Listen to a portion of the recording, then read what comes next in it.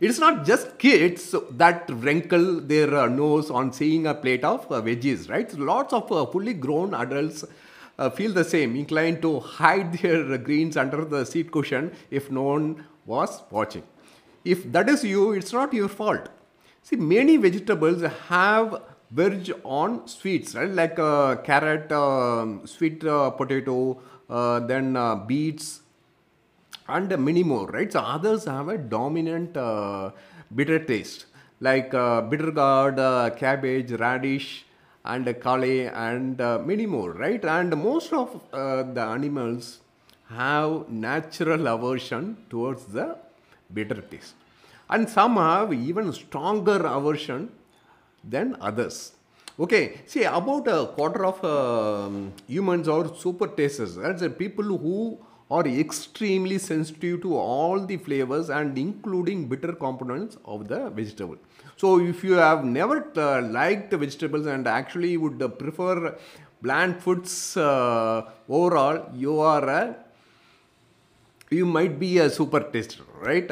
And or maybe you just haven't eaten vegetables prepared in a way that it appeals you yet.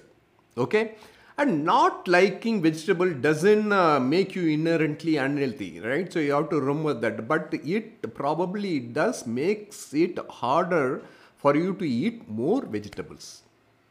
Okay, if you want to eat more vegetables because of all the health benefits it offers, try this three simple game plan, right? One, challenge yourself. Go to the supermarket and which has decent produce, right? And have some produce selection, which is a selection, or go to a restaurant which makes unique plant-based diets and pick a vegetable you normally would not eat. Okay, maybe you haven't tried a certain veggies since you were eight, right? Or maybe you haven't just never tried a particular vegetable.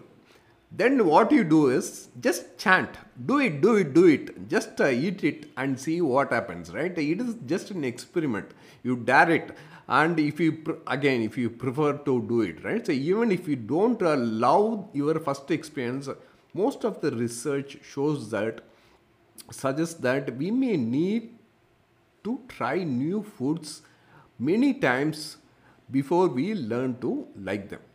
Okay, so be stay open minded and try some vegetables and see whether it suits you. Okay, you may get some surprises there. Number two, complement certain vegetable that you don't like with the other vegetable that you would might like, right? Throw some Brussels sprouts to a roasting pan along with your sweet potatoes, like that, right? And add some spice, lemon juice or herbs, or some good quality vinegar, and try it and see whether you like the taste. Okay. Number three, cushion. What I mean by cushion is certain flavors can magically turn the bitter volume down, right? So, for example, sweets or fatty flavors, right? Especially can interfere with your brain perception of bitterness. Okay, excellent cushion could be like honey, olive oil, toasted nuts and seeds, and butter as well.